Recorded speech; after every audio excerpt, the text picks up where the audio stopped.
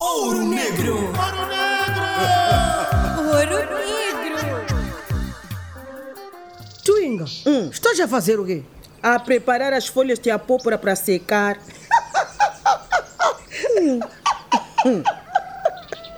Ei, desde que tens o secador solar, andas com mania de secar tudo. Sim, amiga.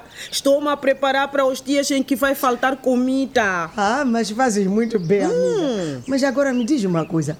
As folhas assim não vai perder os nutrientes quando secar? Pelo contrário, amiga, me explicaram que a folha seca tem mais nutrientes do que as frescas. Oh, isso é muito bom, sabe? As verduras fazem muito bem no sangue. Bem mesmo. O cálcio, o fósforo e o ferro, que fazem os ossos e os dentes ficarem bem fortes, não saem da folha quando seca. Disso aí eu gosto. Mostrará como fazer. É a mesma coisa que fazemos com os outros produtos. Primeiro lavo bem as mãos, antes de mais nada. É claro. Antes de mais nada, deve lavar as mãos. Depois lavo bem as folhas de abóbora para tirar a areia e tiro os fios que ela tem. Depois disso aí é bem rápido isso. Bem mesmo. Depois corto em pequenos pedacinhos e levo ao lume. E lá no lume fica quanto tempo? Não demora, amiga. 3 a 5 minutinhos só. Depois tiro toda a água. Aí logo põe no secador? Oh, ainda não. Ainda não, Filomena.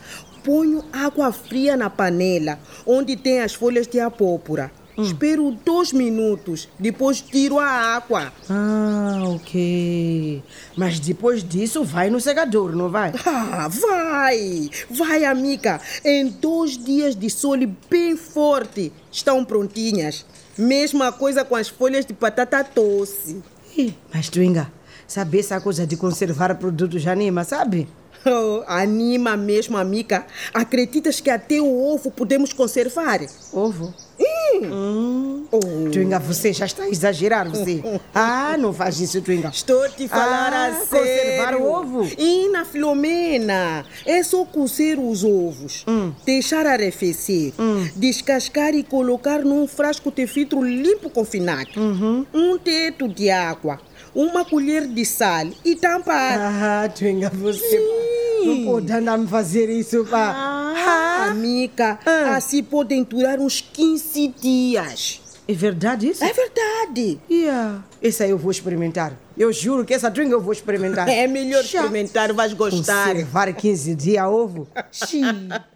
Usa o secador solar para conservar as folhas verdes. Caliro Adide.